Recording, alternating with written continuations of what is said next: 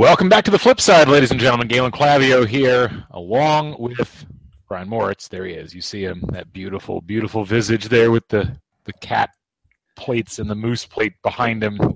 We have a moose, a raccoon. No, I don't know. A badger? Sure. A cat and a reindeer dressed in winter. Life's an incredible thing. It really is. Anyway, we're back. We're here to talk a little bit of everything today. A lot of stuff going on. I did not dress up today. I had a lot of stuff happening out there in the wild blue yonder. I got the cops called on me earlier today. What'd you do? So this is silly. So we have a golden retriever, which many of you on the show have seen, named Nelson. And our obedience trainer suggested that we go downtown in Bloomington and walk around. And so I was like, yeah, sounds great. So we went down there, and we one of the things that he likes to do is take the dog up an elevator. It's the first time for Nelson on an elevator. So we went up an elevator in the parking garage downtown. So it's not a big parking garage. It's like 4 stories. So we start walking down the ramp, and one of the things that is good for the dog to do is to walk behind cars and around cars so that they don't get like paranoid about being in tight spaces, right? Okay. Yeah. So we did that, and he did great. Nelson did an awesome job. And so we walk out of the parking garage, and we walk about 3 or 4 blocks, and then a uniformed Bloomington Police Department officer pulls up, his car right beside us, gets out, and says that he'd gotten some reports of some people looking in cars in the parking garage, and apparently it matched our description. Nice. Which was great because, like, I'm in what I'm in now, and right. The trainer's in a bright lime green shirt. And, I know that the city's not what it used to be, but the idea that you would, in those sorts of clothes, be looking into cars and trying to steal stuff, I thought was a little bit humorous, particularly when you're, like, towing an ornery golden retriever with you. So Right. Because as you know, from your years with a life of crime, if you want to commit crime, you want to be as conspicuous as possible. You want to have as many things calling attention to you as possible before you actually commit the crime. It's the Donald Trump Jr. way. So boy, he's an idiot. I mean, he's either an idiot or he's making an assumption that by having all the information out there, the media cycle will eat itself. I think the problem that he's got is he thinks that the media is who's going to, like, potentially charge him with a crime, right, as opposed to the special prosecutor. Right. So there's a bit of an issue there, I think. But yeah, man, that was a hell of a thing to watch unfold yesterday. Like the shock on the faces, or the Twitter, I guess not the faces, but the shock in the Twitter accounts of some of the journalists that had been covering that case was palpable. I forget the reporter for I think it was either the Times or the Journal whose tweeted response was literally something like, I've been chasing this story for a year, and he just tweeted it out. Yeah. Like, you could sense that. Like yeah. He also had a statement like, I guess none of us just thought to ask Donald Trump Jr. to put himself in that situation. I mean, it's true. No one said, hey, can you just release the tweets? Maybe that's the tack that needs to be taken. Hey, can you forward me the emails? And he'd be like, yeah, sure, I've got them. It's that weird kind of, I'm not going to let, and it's what's weird about, so many things that are weird about it, but, like, taking politics out of it from like a damage control spin PR perspective, like, I guess part of it is I'm being transparent and I'm getting out in front of the story. But it just seems weird that, like, when your entire, like, PR move as a White House is basically to condemn most mainstream well-respected media outlets as fake news. The New York Times, if they had reported this like they were, because I guess from my understanding is the story, he released them because the Times said, we've got the emails, can you comment on it like you do? And he's like, aha, I'll beat you to it. Right. Which makes no damn sense. But, like, you think that, for fake news, they would just be like, New York Times has a story, or more fake news from, they made this up, they blah blah blah, created it, whatever. I don't know. It's just it's yet another odd, like, subplot with this whole thing that I think is really, the whole thing's been fascinating because it's like so much of the process of the story and the kind of the eddies that the story has followed have defied the norm, I guess. But on the flip side, it's like, do we have a norm for this sort of an era? I mean, yeah, I know Obama was like the first social media president, but the social media Obama came in with, the way that they worked was much different in 2008, even in 2012, than what we've got in 2017. And so, when you look at it, you're like, maybe this is the new normal. I mean, why not? Yeah, it's bizarre to me to watch this and to kind of understand why he would do it, the process behind it, just and trying to catch up on that story yesterday was crazy. Like it was really one of those days where you had to stop following for a little bit and let kind of the story settle and people to actually write about it or come up with like an actual story about it, because trying to follow it in real time was just mind-boggling. Yeah. And so I put this out here. We were talking a little about this on Twitter just before we hit record. I put this out there, thinking politically. Like I maybe took one political science class in my undergrad days, so I am not a political theorist. I took two, so I am a political theorist. You are okay. As a political science expert, you can help me out on this. So my question is, from a purely political standpoint, from a popular support idea, what is the incentive for the Paul Ryans, and I'll say Paul Ryan, but you can insert Mitch McConnell or whatever Republican leadership, to still support Trump? Because here's the thing, I retweeted this out. And somebody had said it's amazing there's not one Republican who wants to be remembered as the greatest American ever. The first Republican to actively, not just, well, this doesn't look very good, John McCain style poo-pooing, but like actually come out and condemn Trump and say that, whatever, he should be impeached, whatever, wherever you go with it. And I was just thinking, like, if you're Paul Ryan, why stick with this guy? You've got Mike Pence waiting in the wing, who is doing a beautiful job of staying away from of throwing everyone else under the bus while he just kind of stands off to the side. He's as much a conservative ideologue as Ryan and McConnell are. He's more conservative, kind of traditionally minded than Trump has ever been. So it's not like if Trump gets impeached or resigned that like Hillary wins because she was runner up. That's not how it works. Well, so I guess I wonder, from a political standpoint, why stick with this guy at this point? Why not cut bait, say he betrayed us, he betrayed you. We want to restore. Even if you put the whole GOP puts party before country, why not say we need to save the party for this and future generations and not be taken down by George and George Michael Bluth? Okay, so I'm going to try to respond to this. And I think the problem with trying to respond to this is that people assume when you lay out a plan of action that you approve of that plan of action, or you think that it's the right plan of action. Like one of the hallmarks of the social media era is that we've removed any sort of like third-party objectivity or context from people's statements. And so I'll preface what I'm about to say with that. So. Okay.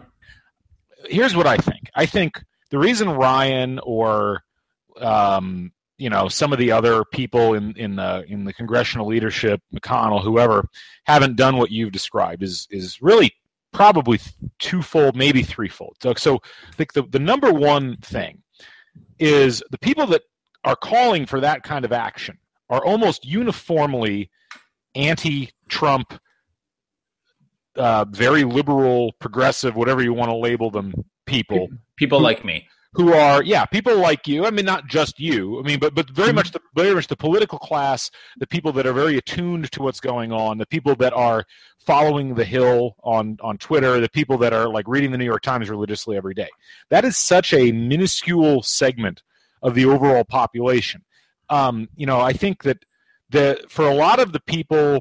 There's been a lot of complaints about the kind of inside the Beltway, outside the Beltway thing. Like I don't know if you read that book about the Hillary Clinton campaign yet, or one of the things that comes out in that, and I thought Matt Taibbi brought it up really well in the review that he wrote about it, was this idea that there's such a disconnect between the people who, not just the inside the Beltway people, but the people that have connected themselves to the information sources inside the Beltway, and the people who don't pay that much attention to it. You know, it's kind of like the difference, to use a sports analogy, it's like the people who are like hardcore sabermetric baseball types and the people who tuned into the All-Star game because they thought it would be fun. Mm-hmm. And I think there's far more people in the voting public who look at it in the latter perspective. And so they're not necessarily going to give Paul Ryan the benefit of any doubt or any sort of like, you know, extra plaudits for turning on Trump, because they haven't followed the story closely enough to realize that that might be a good thing to do. The inside the Beltway people say that they will, but, you know, as we've seen many times, the approval of the people on the inside the Beltway thing is a very fickle sort of deal. Like, you know, it doesn't last very long. And for someone like Paul Ryan, who's not running for president, he's already Speaker of the House, like there's not a lot else that he needs except maybe, I guess, if he wants to run for Senate, like that crowd isn't going to do him any favors anyway down the line. Like the only reason they're even saying that is because there's a larger objective that the people that are being critical want to have taken out of the way, which is Trump. So that's the first thing. The second thing is, you know, the disarray that the Republicans were in post-Watergate gets kind of overshadowed now. But that was a party that was in tremendous disarray for about 4 or 5 years. I mean, to the point that, you know, you had faithless electors in 1976. You had Jimmy Carter, who under normal circumstances probably wouldn't have had a shot in hell at being elected to the presidency, got elected largely because people were so fed up with the Republicans. Regardless of what the Republicans as a party do with their reaction towards Trump, there is going to be a negative reaction towards the Republicans if they move against Trump, and it'll come from both sides. Democrats will immediately use that as a bludgeon against them in the primaries and in the general election, saying, look, these people nominated someone that got impeached. And right. The Trump voters will say, these assholes betrayed a Republican-elected president. So, like, it seems like, oh, no, they'll be heroes. No, they will be drummed out of public office. And maybe that's the right thing to do, but the political calculus just isn't there. So that would be, I know that's not what people want to hear, but if you're really going to look at it from a political perspective, you have to look at it from their political perspective, not the political perspective of the people that just want Trump out, which granted is a lot of people. Right. No, that's a really, really good point. I mean, any Republican who does this, while they may be like remembered and thought highly by like people like me, they're done. Are you going to vote for him? Are you voting for Paul Ryan in the general? Of course not. He's in Wisconsin. Well, no, I mean, like if he did this and then used it as a platform to run for president, would you vote for him against a Democrat? No, of course not. So what good does it do him? That's good. No, it is. It's a good point. You're signing your own death warrant, really, if you're a Republican and you do that, because you're angering the Trump base is tiny, and I often feel like the Republicans feel like they are very scared of this very relatively small Trump base. It's like 20-25%, which is not big. And let's face it, he won the primary, but he won really a crowded field. So there were a lot of slices to that pie until the very end.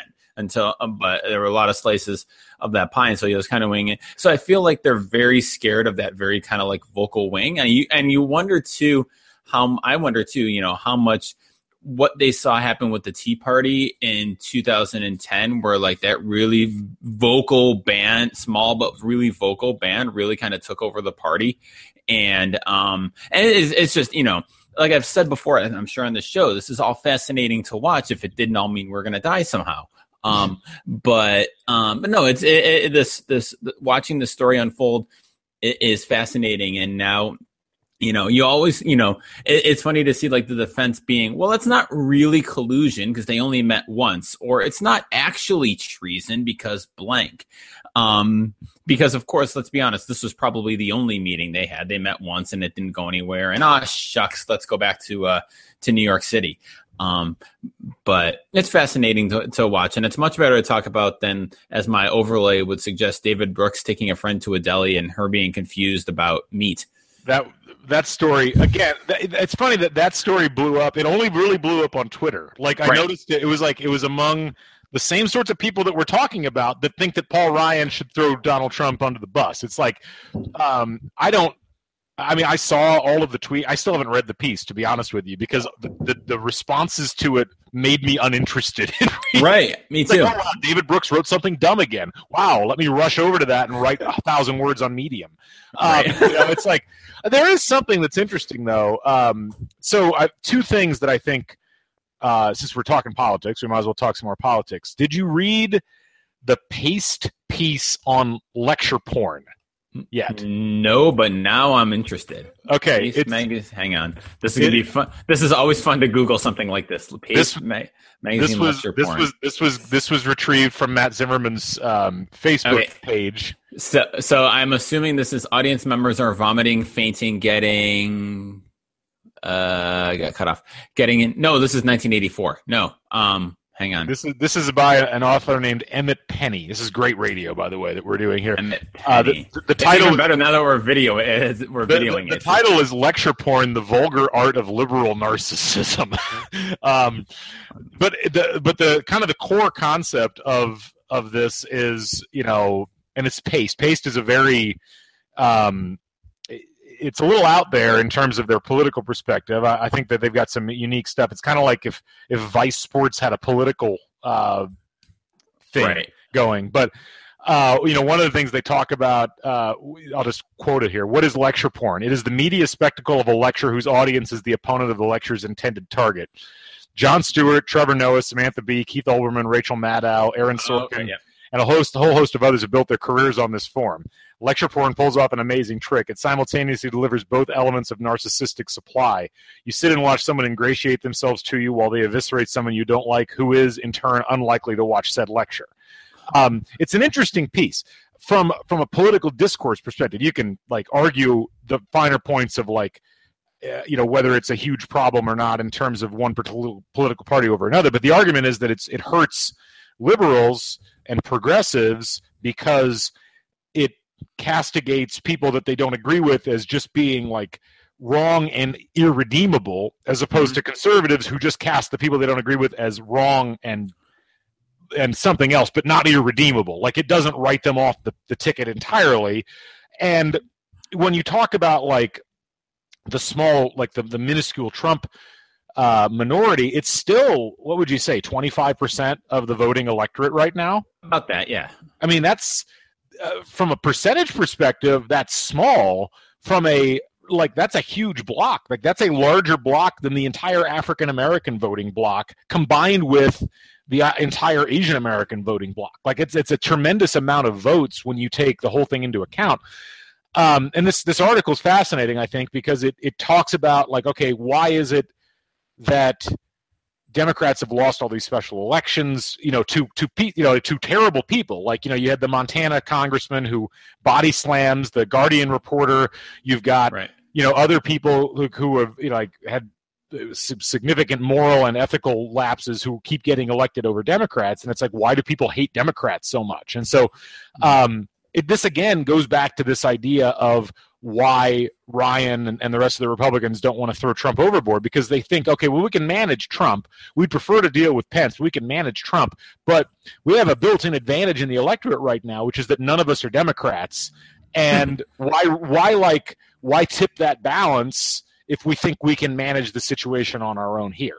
Yeah, I finally found the article. And I remember seeing Matt post it. And it is true. I remember hearing, I think on a podcast, I think it might have been Dubai Friday, which is a great podcast I can recommend, that it was about one of John Oliver's big takedowns of Trump. And I remember the hosts were kind of joking about it. And they were making a lot of the same points that this article is seemingly making. It's basically the liberal version of Fox News, right? Kind of preaching to the choir. The other side sucks and is terrible, and we're smart and right and doing all that. But what kind of ruined John Oliver for me was the idea, realizing that all the things he so awesomely takes down, and he's brilliant at it. I still use the net neutrality thing in my classes at least once a semester. It's brilliant. But he only takes down he really goes after kind of low hanging fruit. Yeah.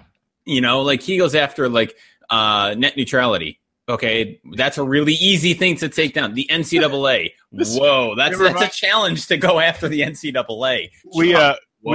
We have something here called IUSA, which is the IU Student Association, and they they're the ones that they have tickets. They run for like student office. Mm-hmm. And this reminds me, I think it was 1998 or 1999. Some of my IU people will remember this.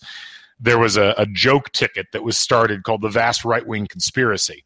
And their whole thing was like they were mocking the process. And so they had this big press conference in Dunn Meadow, and they were going to announce their platform.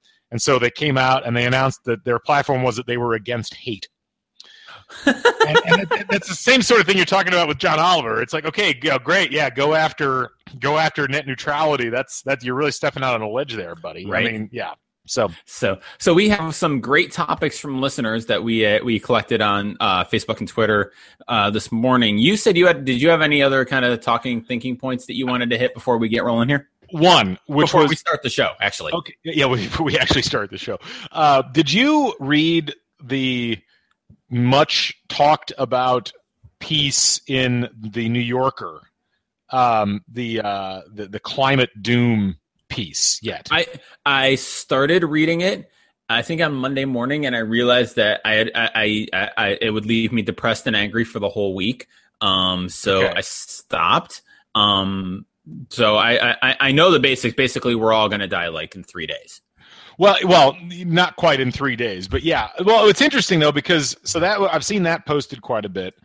And then I've seen a lot of reaction to it, even from like very like active, people that are very active politically in terms of trying to fight climate change, saying, this is really overstating a lot of facts. It's overstating a lot of the things that scientists themselves are saying. It's being kind of aggressively pessimistic. Mm-hmm. And I think I saw, since porn seems to be the word du jour with a lot of this stuff, I think someone even referred to it as disaster porn. Mm-hmm. And it is an interesting phenomenon, I think, because I mean, this is becoming more and more in the public consciousness, and I think that certainly the scientific evidence is overwhelming. But what's fascinating is this idea that there's a segment of, and I noticed this with journalists especially, there's a segment of journalists who seem to write from a perspective of it's almost like a morality play. Like all of these things are going to happen, and we deserve it. Da da da da da. And that's like that ends up being the centrifugal point of the piece, as opposed to laying out exactly what it is that's being faced. It's a subtle thing, but it's something that's interesting because it's very judgmental in a way that I think is fascinating, because it presupposes a kind of a top-down control level that probably 98% of the audience doesn't actually possess. And I don't know. What's your opinion on that sort of an approach to writing about a subject like that? I mean, I get it from the perspective, especially when you're talking about something like climate change or something like that, where it's kind of no, this is important. We need to do something about this. We need to do something about this 20 years ago. That's not quite what I'm talking about. No, I know. But it's kind of, I think that's kind of like a baseline of it. Like as trying to, like I said, I haven't read the article, so I'm struggling to kind of think of the tone that you're talking about. But I don't know. It just strikes me as, this idea of almost journalist or writer as activist, or like not just we're reporting what's happening, like putting some what's the word I'm looking for? Putting some real urgency to it. And it's very easy. And it's interesting that you mentioned this about climate change, because I think, I jokingly retweeted, but there's some seriousness. Charlie Daniels, the Devil Went Down to Georgia guy, who incidentally has the worst body odor of any human being I've ever been near. But yeah, he tweeted out something along the lines of, the universe's thermostat is controlled not in heaven, not at the United Nations. God controls the thermostat. Like something like basically this idea that I've seen Republican politicians say before, that God is in charge of the climate, not man. And so I think the way you're talking about writers doing that is an interesting way to kind of recast kind of like the we've got to fight climate change side as a morality play when it's traditionally the other way. I don't know. It just I want you to read the piece and then read some of the reaction pieces, and let's talk about it next week because I don't think it's not going away anytime soon. No. Unless we solve climate change while I'm on vacation, I solve climate change, which could happen.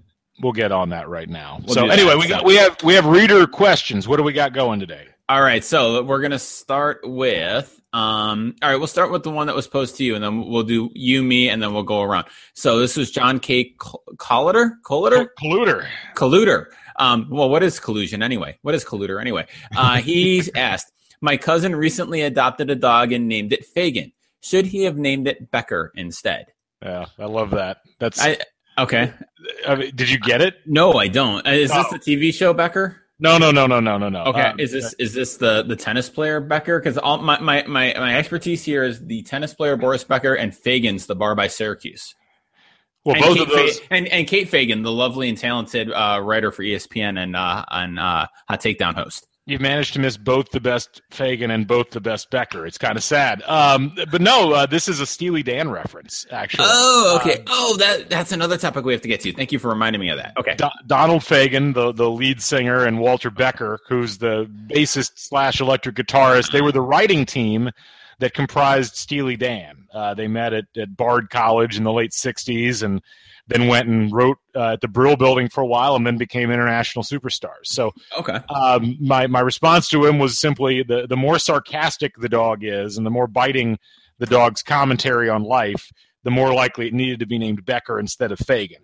Fagin's a little more optimistic, although when you hear him sing, you wouldn't necessarily think so. But I'm surprised that you're not more into Steely Dan. Like that's like from a lyrical perspective, that is absolutely a writer's sort of band, you know? Yeah. So this brings up another topic that came up on a Facebook discussion that we had that we were going to have a thread that you and my wife were on. And my wife as a topic brought up her musical gaps, the gaps in her musical knowledge. So the backstory of this is the joke in our house is that my wife killed Levon Helm. So this was 7 years ago. My wife was pregnant with our daughter, and Levon Helm and Willie Nelson, they were on tour, and they came and played in Canandaigua at the CMAC Amphitheater, which is a great venue. And we went with my in-laws, and we were going primarily to see Willie Nelson. I'm a longtime big Willie Nelson fan. My in-laws are huge, old kind of outlaw, old school country music fans. My wife grew up with that. I grew up with that music. And Levon Helm was there too. And at the time, like, I knew who Levon Helm was. I was never a very big fan of the band. Like, I appreciate them. I know one of those bands that kind of like Steely Dan, I guess. Like, I'm not particularly a fan of, but I'm not going to sit here and say, they're terrible, blah, blah, blah. It's just one of the many bands I just didn't listen to a lot. Uh-huh.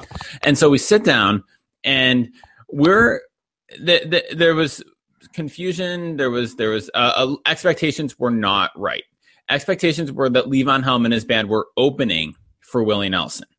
And so we expected kind of like the usual opener, like half hour, 45 minutes. I still don't get how you could have possibly expected that. But anyway, go ahead. Anyway, and so Levon Helm starts playing and he keeps going. He plays they play a full set. As you realize, wait, Levon Helm's going to play a full set. Of course he's going to. And my in-laws and my wife were less than happy. It was very hot. My wife was at the time 6 months pregnant or so.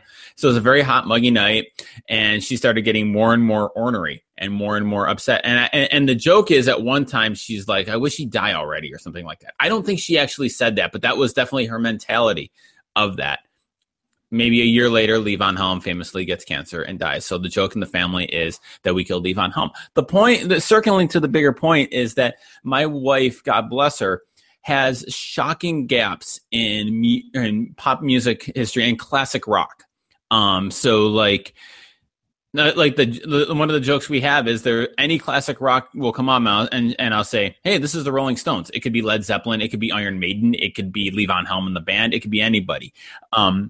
One of the funniest moments is we were driving in the car one time, and Satisfaction comes on the radio, like the actual Yeah, Stones, the actual song. Satisfaction, right. And I'm like, who is this? I'm quizzing her. She's like, come on, this is the Rolling Stones. I'm like, wow, I'll be surprised. I'm surprised you knew that one. Her response, I only knew it because Britney Spears covered this song. Yeah.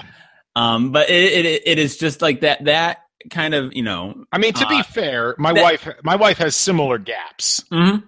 It's not, I mean, now she's gotten a lot better. Like, right. I remember playing like the Flying Burrito Brothers for her the first time, and she had no clue. Now she knows the whole album by heart, mostly because I just play it incessantly. But, I mean, yeah, it's weird, like the number of gaps that exist, and like I don't know what I have some theories as to why some people have them and some people don't. But I'd love to hear them. I'd love to hear your theories as well. I mean, I think what's important to know when we say about gap, it's not just like, well, I don't know a lot of Led Zeppelin or I don't know Stones. Like she could hear a Led Zeppelin song and have to really like. Not Stairway to Heaven, but like, I don't know, Rock and Roll or A Whole Lot of Love or Kashmir, and be like, who's this? Is this this sounds like, and so those kind of gaps. And look, nobody has perfect musical knowledge, but that's just a funny one that is just like an absolute black hole of nothing. So what are the theories that you have on this? Well, I just think it's a value proposition. I mean, when did you learn about the majority of the classic rock bands? Like what time period in your life? Probably college. Okay. So I think for most people, it starts maybe as early as middle school. Depends on the people that you're around. But I think you have to have friends that are interested. I think you really have to have parents that listen to that music. And then you yourself have to seek some of it out. I mean, from middle school through high school, I think maybe into college, like that's when you learn about the most music that you're going to learn about. Mm-hmm. For a lot of people, it's just not that important. I have a former student of mine who, I mean, loves a bunch of different things, sports and movies and so forth, doesn't really listen to music, has never really listened to music. And so it's just never been that big of a thing for them. For me, it's always been a huge thing. And it was kind of a thing I did on my own for a long time where, I'd read about a band and I'd listen to the band, then I'd want to listen to more. And then that would lead me to other people. And then I'd hear about other bands from that. I just don't think that that's that normal of a sociological process that people go through. There really have to be cues around you. And I think that, especially in the culture we have today, I mean, I'm assuming your wife's about the same age that you and I are. Yep. It was probably easier back then because music was more pervasive within society. What we see now is music has become very kind of isolated, almost the way that movies have become isolated, and the music's probably more isolated than movies, particularly old music, because you don't have to listen to the classic rock station. You don't have to listen to the top 40 station. You can, if you are going to listen to music, you can find whatever. But if you're in your car, you might as well be listening to an audiobook as opposed to the radio. So a lot of the avenues through which music would have filtered into people aren't there. And I'm just guessing that your wife historically was around people that didn't care that much about music.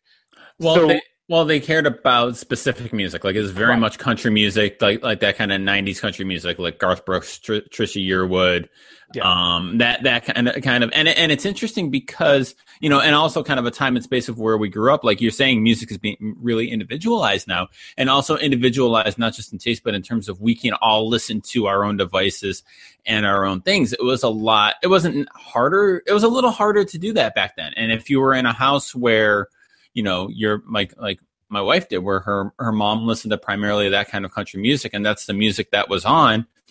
It was that was more dominant, I think, within a household than it would be now, where I can listen to one thing, she can listen to something else, my daughter can listen to. We can kind of each have our own, not just accounts, but like listen to our own things with a lot more ease than we did back then, and it's more culturally, I guess, acceptable to kind of do that, right? Like it's much more, your music is very much your individual playlist and your taste now, rather than kind of the big, kind of it's cultural musical lodestones. I just don't think it's important culturally anymore. I mean, if you think about it, it's important from an ancillary perspective, but I don't feel like there's not a lot to hang on to. If you're a music person these days, you have to really go and find it on your own. And the fact of the matter is, that's not. I mean, I look at it like this: music was one of the few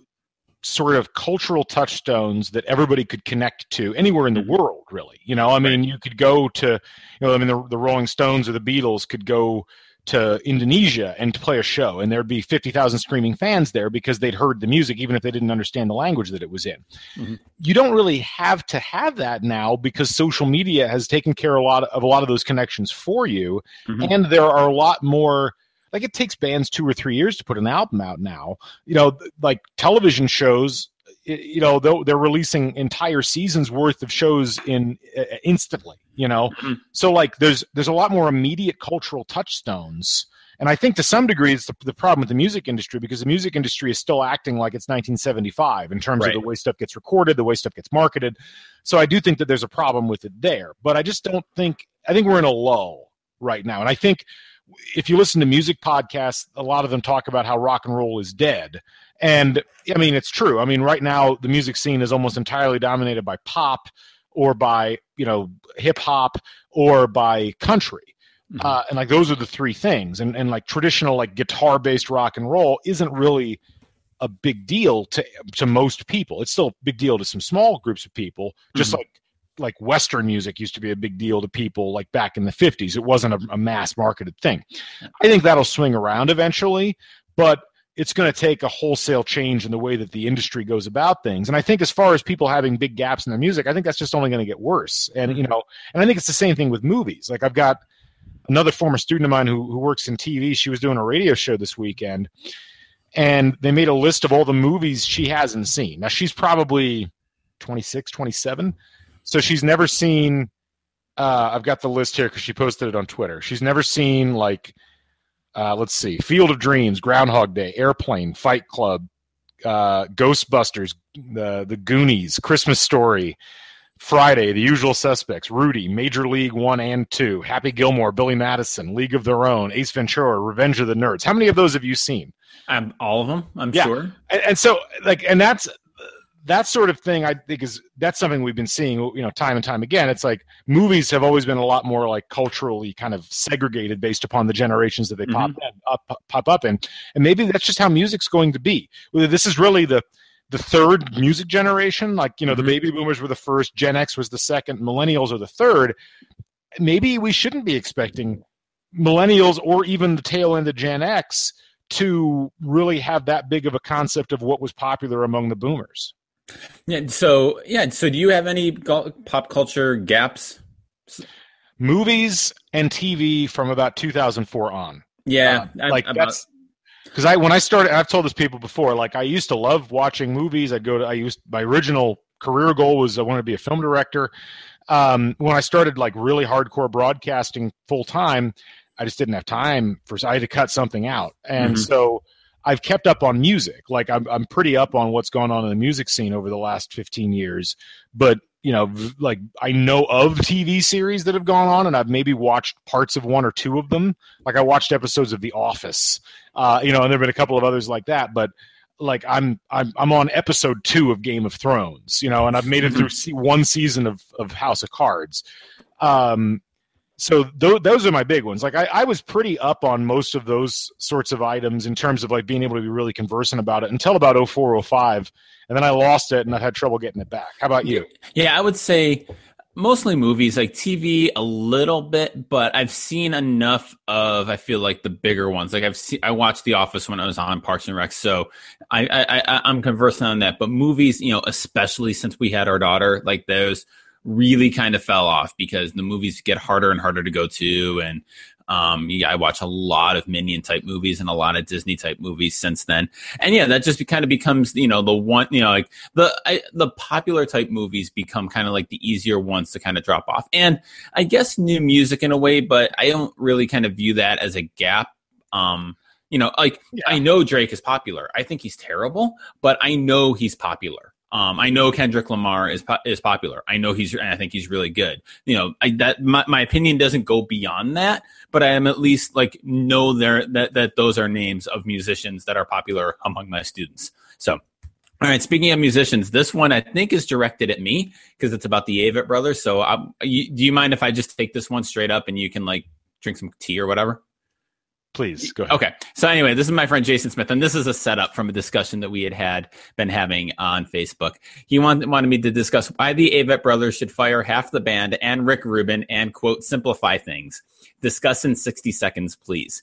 So this is a running joke on among Avett Brothers fandom. So the band started out as a three-piece, the two brothers and the bass player. Has in the past, 15 years that they've been a band, they've grown, they've added musicians. They've been recording the last couple albums with Rick Rubin, which is kind of when they've had their bigger commercial success.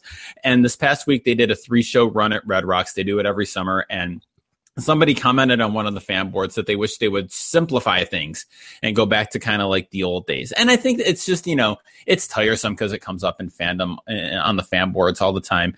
But it's kind of like that classic, small band that we loved when they were tiny and they played little gigs. Now all of a sudden gets popular and their sound changes and it's not what it was when I liked them in 2004. And man, I wish it could go back to, to what it was before then. And I don't know, I'm sure REM fans felt the same way when Out of Time came out in 1989 and that. And so, it's kind of like the life cycle of a band seen through, kind of over and over again, right? Like the small band gets big and the fans who love them back when they were small wish they were still small and they're not anymore. So you were looking out the window. Are the cops coming for you again? They're back. Yes, I'm terrified right now. I might have to start podcasting from an undisclosed location. Awesome. I'm amazed that you haven't. Okay, so friend of the show and official sister of me, Amy Moritz, wanted us to talk about the lack of a true off season for pro sports and the message of having to be, quote, always on it sends to kids. So this kind of idea that sports news is always going, whether it's free agency or like mini camps and developmental camps are happening for the NHL, and this kind of, there's no real downtime, there's no real off season. And interesting, I think it's an interesting thing to think about, extrapolating that out to kids and that how they kind of always have to be on and like not resting and always working. Any thoughts on that? I think it's a great preparation for real life. I mean, it's funny because when we talk about, sports are always on and we've got these 12-month seasons now. And it's like, well, first of all, just because there's news doesn't mean that there's like everyday work necessarily going in other than like the physical training that you have to do at this point. I mean, if you're going to be competitive, I mean, I hate to say it, but the people seem, I'm not talking about your sister here necessarily, but a lot of people who criticize the 12-month calendar of sports, I don't think they realize like how much better the training has gotten and how much more physically smarter and more demanding the sports are because. So I was listening to there was a podcast with Bill Simmons and John McEnroe, which is actually pretty good. I was listening to that this morning on my run, and they were talking about how McEnroe and that whole group, Connors and Becker and Lendl, whoever, they're in an era in the 70s and 80s where you're in the middle of the U.S. Open and you're going to Studio 54, right. The night before your semifinal, and you're out till 3 a.m, and it's like. And even Jordan 20 some years ago, he's going out gambling all night and then he's, going and playing a game the next day. Well, it's much harder for people to do that now because everybody around you is on these very tightly controlled physical regimens. And it's not, I mean, I don't think it's something to be critical about. I think it's the natural evolution of the sports. And I mean, if you think about the way that business works, I mean, we criticize the atmosphere around a lot of businesses for being all work all the time, and they're very difficult. But ultimately, that's where, if you want to make a lot of money, if you want to like increase in reputation, you're going to go and do those things, and you're going to put in ridiculous amounts of billable hours as an attorney, or you're going to be working 7 days a week as a professor writing stuff. Is it healthy? No, that's a different discussion altogether. Right. But as far as the message that it sends, I think the message that it sends to kids is probably, well, this is how society's ruling itself right now. It's not necessarily you must do this.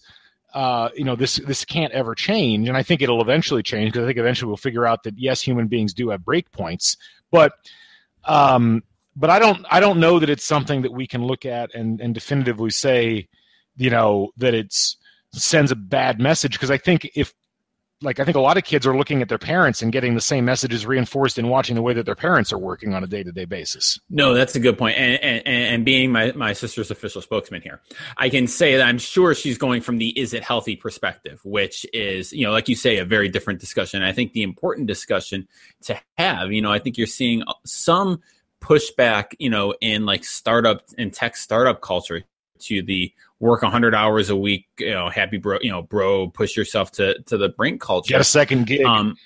Yeah, exactly. I don't think it's necessary. I don't think it's necessarily a healthy thing, and that's a juxtaposition. It's not healthy, but you're right. You're seeing, parents work a lot. You're seeing, these kind of vestiges of, and yeah, it is the kind of that weird, do as we say, not as we do. We want our students to kind of, speaking of my students, like we want them to be healthy. We want them to take care of themselves, don't kill themselves. But they see what succeeds and they see kind of what's demanding for it. And I also think about it from a kind of, from a developmental standpoint for young athletes. I feel like, what a pro athlete has to do to maintain their level of physical fitness is very different than from what an 11-year-old should be doing for their physical fitness and for their skill development. And I wonder if that's, one of the mixed messages getting into. I mean, it's a deceptively simple question that kind of gets at a lot of big issues about like work-life balance, work culture, mental health, physical health. One of the interesting things you mentioned about players not going out as much anymore.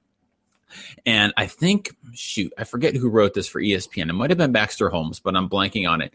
It was about the importance of sleep that athletes have. And It's an interesting because it's one of like the kind of hidden sabermetric analytics points that is really kind of changing a lot of how what's happening with sports is like we think of analytics a lot with like stats on the field and like quantifying performance and like on-field performance and ranking players and all that. But what's really happening, one of the changes is how athletes are handling themselves. So they know, well, I have to sleep. I have to like hydrate and sleep before I go to bed. I can't go out like I can't go out between games because, alcohol dehydrates me. I wouldn't have ever known. Yeah. No, I know. Right. But that's, I feel like a really interesting and not developing because I think it's very much here, but an ongoing development in analytics. It's not just how we rank players and how we pick players or make trades or draft them, but like how players take care of themselves and how much they, and like kind of you figuring out their how to be at peak physical condition. I think it's a really interesting area. Yeah. And look, I think we're seeing this, we keep seeing the tech world trying to refigure itself out on a regular basis. And that's where a lot of these ideas are coming from. The stuff gets kind of trialed in the tech world, and then it ends up filtering down to to sports because a lot of the tech world owns sports these days. But first it was this idea of we're not going to dress up at the office, and we're going to work when we want, and we're going to work from home. And now it's like, no, we're going to all come in and we're going to work here. And it's like they haven't really decided what works best. It's one long experiment that just continues and continues. And look, I mean, the idea of having a limited – well, first of all, the idea of like playing sports for money is not that old of a concept. It dates back to, what, the mid-1860s or something like that, or 1850s. So as things continue to turn, as money continues to go into it, I mean – I don't think that there's a message necessarily for kids one way or the other because, like, the kids from 10 years ago weren't looking at the sports world and saying, my God, you have to specialize in a sport and you have to work at it, 24 hours a day, 7 days a week, and there's no off season. I mean, this no off season thing really in the NBA has only been around for about 2 years now, really ever since the DeAndre Jordan kidnapping. And and then the rest of the sports, I mean, the NFL, I haven't heard anything from the NFL for like a month and a half. It's been great. Yeah. So I just think I'm always hesitant to jump to a conclusion one way or the other about what message it's sending because the message then changes very quickly. And I think that that's probably what happens as we move forward with sports here. We're just going to continue to see it change. because someone will come up with a better idea. I mean, when we talk about like the free market at work, this is really it in a positive way. Like ideas coming out, people generating ideas, people trying those ideas out. They may not work, and if they don't work, then they don't work. You know, the backlash to sports specialization, it's something that probably isn't going to work, but it's something that people feel like they have to try, and then we'll figure something else out as we move forward.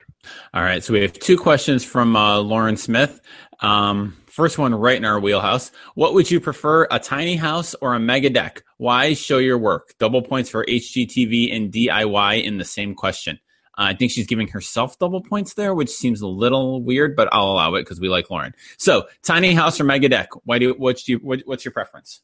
I just like nothing about the tiny house makes a lick of sense. Like I mean, I understand there's been this movement towards minimalism in certain segments of wealthy East Coast populations, and this is the product of running out of space in your own environment and feeling like living in a walk-in closet is a great deal at $1,600 a month. Like I would invite those people to come out here to the Midwest or go out to the West, and there's lots of land and there's lots of places to build things. I mean, there's nothing about a tiny house that's appealing to me. Now, the deck thing is actually not terribly appealing either. The problem with the mega deck is the amount of money that goes into maintenance on a mega deck. I have not a mega deck by any means. I have a deck. It overlooks the yard. The grill sits on it, and I hate staining the thing. I hate power washing the thing. It is, the boards go bad and you have to get them replaced, and that's expensive. And to take that and to expand it, the surface area by like a factor of 10, unless it's like made of some like super polymer material that doesn't ever need stained or replaced, like that I'd be down with. But the idea of just having like a mega wooden deck, I'm not only am I out on that, I'm buying stock in whatever the opposite of that is. Yeah, absolutely. I have a non-mega deck. I have a tiny deck, and I love and hate it. Like I love having it, but I hate it's so way past the cleaning need for cleaning and staining this season that it's a wash at this point. I don't see the value in a mega deck. Like I don't see the allure of having this ginormous thing. I would rather have a yard than a big deck. I like yards. I like the flexibility of yards. Decks always feel like they're really good in theory, but they're really good for like sitting. Okay, I can sit anywhere. I don't know. I actually am one of those pain in the ass people who love tiny houses and love like Airstream trailers. I would love to have one. I've always liked small houses, like small craftsman type houses. Our house is relatively small comparatively speaking. Like it's completely impractical. It's completely like my stuff wouldn't fit in a tiny house. My dogs would be too big for a tiny house. It's the most impractical thing in the world, but I still want one. Like, and I don't know. There is that, it's completely irrational. It's completely dumb. It's completely East Coast elitist, but whatever. I'm an East Coast elitist. I'll own it. There's something I always find very, what's the word I'm looking for? Aspirational, I guess, about like, the simplifying, and you only have the stuff you need, and it's very small, and it's very, not minimalism for like the kind of minimalistic porn you see on Tumblr where it's like a table with one plate or something like that. But like, very, there's a certain sort of functionalism that I like about it. And I don't know. I like, it's completely impractical. And I would vote in my real life. I vote for neither, but if Lauren's making me pick one, and she is because she has tenure and I don't, I'm going tiny house. Man, I mean, how much does a tiny house cost? I don't know. You don't know? No, of course not. Why would I know that? I know how much my house costs. My house is tiny. I can tell you how much my house costs. Well, okay. Let me put it to you this way. Like, you can buy. I'm looking at the tiny house cost. Okay, here we go. Tiny house cost breakdown. I see this from tinyhousegiantjourney.com. Yeah. Okay. So you're talking about this one. cost $31,160. Okay, in comparison to a normal sized house, not a problem. Now I'm assuming you've got it on wheels, so you're going to need to buy a $55,000 V8 pickup truck, which gets 8 miles to the gallon to tow this thing around. So you're already at a point where you'd probably be just as good as just buying a 1,200 square foot house. My thing is this: if you're young and you're in a, I don't know, maybe you're not in a relationship or in a relationship, but you're unattached otherwise, and you don't have a job that requires you to be in one spot, yeah, sure, knock yourself out if it's what you want. But if you have kids already, no chance. There's no way in hell. I mean, even if the kids are like fine with living in the tiny house, like, are you going to have relations with your significant other at any point in the future? And if so, like, when and how is that going to happen? I mean, if you're sleeping above your kids and like there's like a plywood sheet separating the upper and lower bed areas, like that's not going to work. No. I mean, maybe I guess it worked in like one room houses in like the 1800s, but we've gone past that as a race. I think, like, as a human race, we have exceeded that. This is my argument with my wife. My wife loves camping. I'm not a big camping guy, and my argument is, we've evolved. We struggled for millennia to have running water inside and electricity and all of these things that are the comforts of living in a home. And we're going to just throw all that away and go sleep on the ground and have bugs crawl over us and to take a crap in a bucket. Because why? Because nature? No.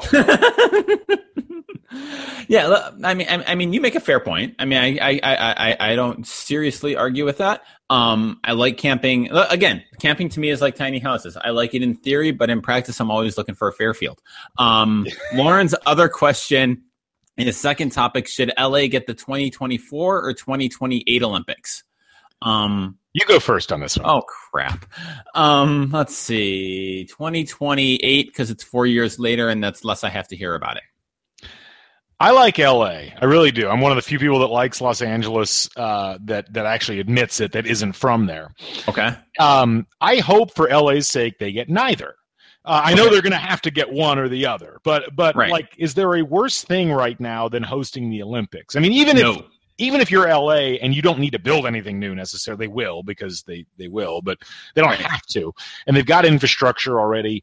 But it's like, what, like, just putting aside all of the tremendous inconveniences of having the Olympics in your city, you've also got the now issue of, hey, a major sporting event is a great opportunity for a terrorist threat. Like, right. You don't need the reputational hit that you could take from having something go wrong.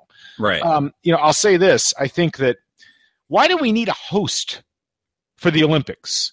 Aren't we at a point where we could simply have events in the best possible locations for those events across the world and just televise it? And it's like, you could have a 24-hour sporting event and not have it in a particular city. You could have a city that was named like the ambassador city, the ambassador city, something like that. And you could have like some of the all the indoor events could be there. But why? Like, why?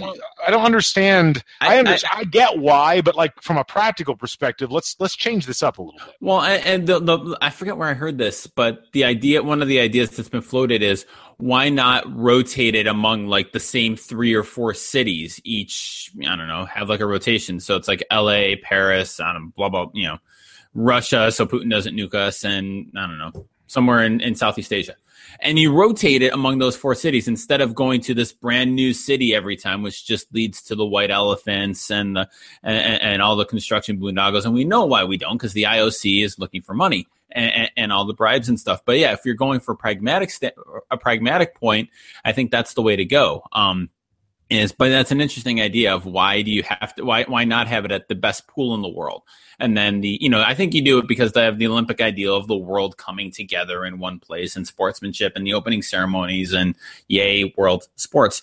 But yeah, it's an interesting, it at least, opens up for an interesting thought to doing it somewhere else. So doing it another way that's not so rife with corruption and stadiums that don't work. I mean, UEFA, which is a tremendously corrupt organization, the European Soccer Union, I think they're changing it now so that the next Euro Cup is going to be in cities in different countries with a championship in one spot. So it's going to be like, London might host the final, but the semifinals will be in like Prague and Amsterdam, and the quarterfinals will be in like Barcelona and Milan and a couple of other places like that. Right. Why not? Like what? Yeah. Like this is, again, it kind of goes back to the music industry. It's not 1975 anymore.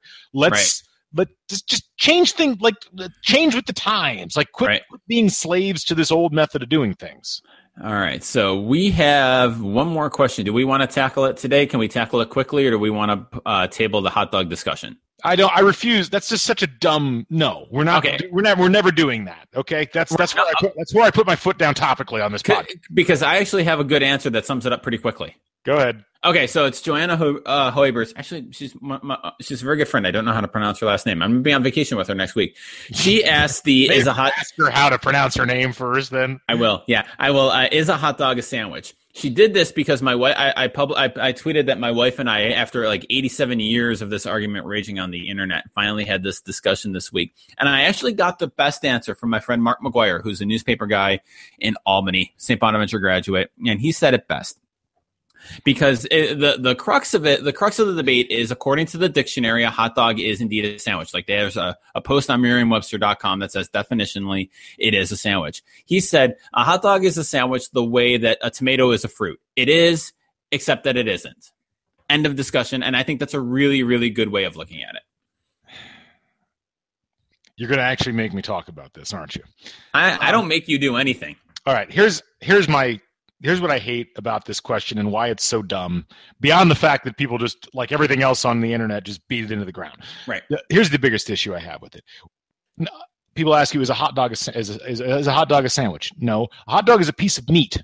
Mm-hmm. Like by itself. It's just a piece of meat. So no, it'd be like saying, is a steak a sandwich or is a hamburger a sandwich? No, it's a piece of meat. Or is I mean, like, if you want to say, is a hot dog on a bun a sandwich, that's a different thing. But if I put a hot dog on two pieces of bread, is it a sandwich? If I put a hot dog, and more importantly, you can put a hot dog on a plate and you call it a hot dog. Right. Yeah. It's like that. It's like that Mitch Hedberg piece, where he complains about, when, they call it corn on the cob. And then when you have like just corn, you call it corn, but that's wrong because it comes on the cob. Right. Like, really, we should be calling it corn off the cob, right? I mean, right. So it's that sort of thing where you've got the hot dog is just the piece of meat. It's like any other piece of meat that would go into a prospective sandwich. And what makes it a sandwich or not a sandwich is what you do with it after that. Gotcha. Now you could make the question of, okay, it's because it's a hot dog bun is a conjoined piece of bread. If you put it in that, is that a sandwich? Now, if you're going to ask that question, I will begrudgingly say, well, okay, we should have a debate about open-faced breads and whether those really count, because then that opens up a whole bunch of different things. Lobster roll. Yeah. But the whole hot dog a sandwich thing, it takes too many things for granted, and it's lazy debating. All right. Well, we've solved that issue, and now we can never speak of it again. Thank God. All right. All right. Well, hey, good stuff. Thanks to all of you for listening in, and Brian, thank you for being you. It's great that you're you, and I don't think the podcast would not have you on it if you weren't you. So, keep on being you. We'll be back if you guys want to catch up with us. It's at Flipside Pod or at BP Moritz, at Dr. GC. You can always hit us up during the week with questions, reactions. If you don't like what we've said, let us know. At least it lets us know that people pay attention to us a little bit. Mm-hmm. But leave comments on the YouTube channel. We've got a podcast feed on iTunes, which you'll probably be listening to it on that now. But if you want to check out the YouTube, just search Flipside Podcast on YouTube. You'll find us there. Any final thoughts? Nope. Looking forward to a week in Lake George in the Adirondacks where I'm going to solve. Was I going to solve global warming? Was that what I was doing? You're going to solve global warming, yes. On it. Okay. I'll report back in 2 weeks with how I fixed it. We'll see which of us comes up with the better solution. Gotcha. Anyway, for Brian, I'm Galen. We'll catch you folks on the flip side. So long, everybody.